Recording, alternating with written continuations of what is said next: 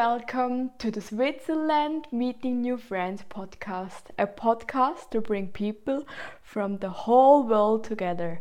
My name is Sandra, I'm 100% Swiss cheese, living in Switzerland. So now it's time for our 5 Swiss words. I will teach you 5 Swiss words. Good. We start with the cutlery.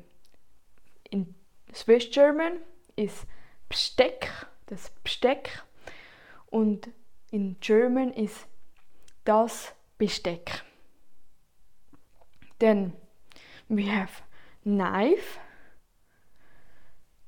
In Swiss German das Messer, Messer,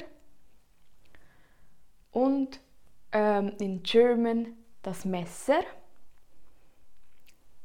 Then fork is Gabel, German die Gabel. Then we have spoon,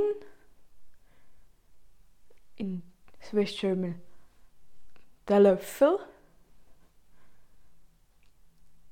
in Deutsch der Löffel. Then we have the teaspoon. Ist das Teelöffeli und in Deutsch das der Teelöffel. So, let's repeat again. Das Besteck, Messer, Gabel, Löffel und das Teelöffeli. Cool! Repeat and see you next time.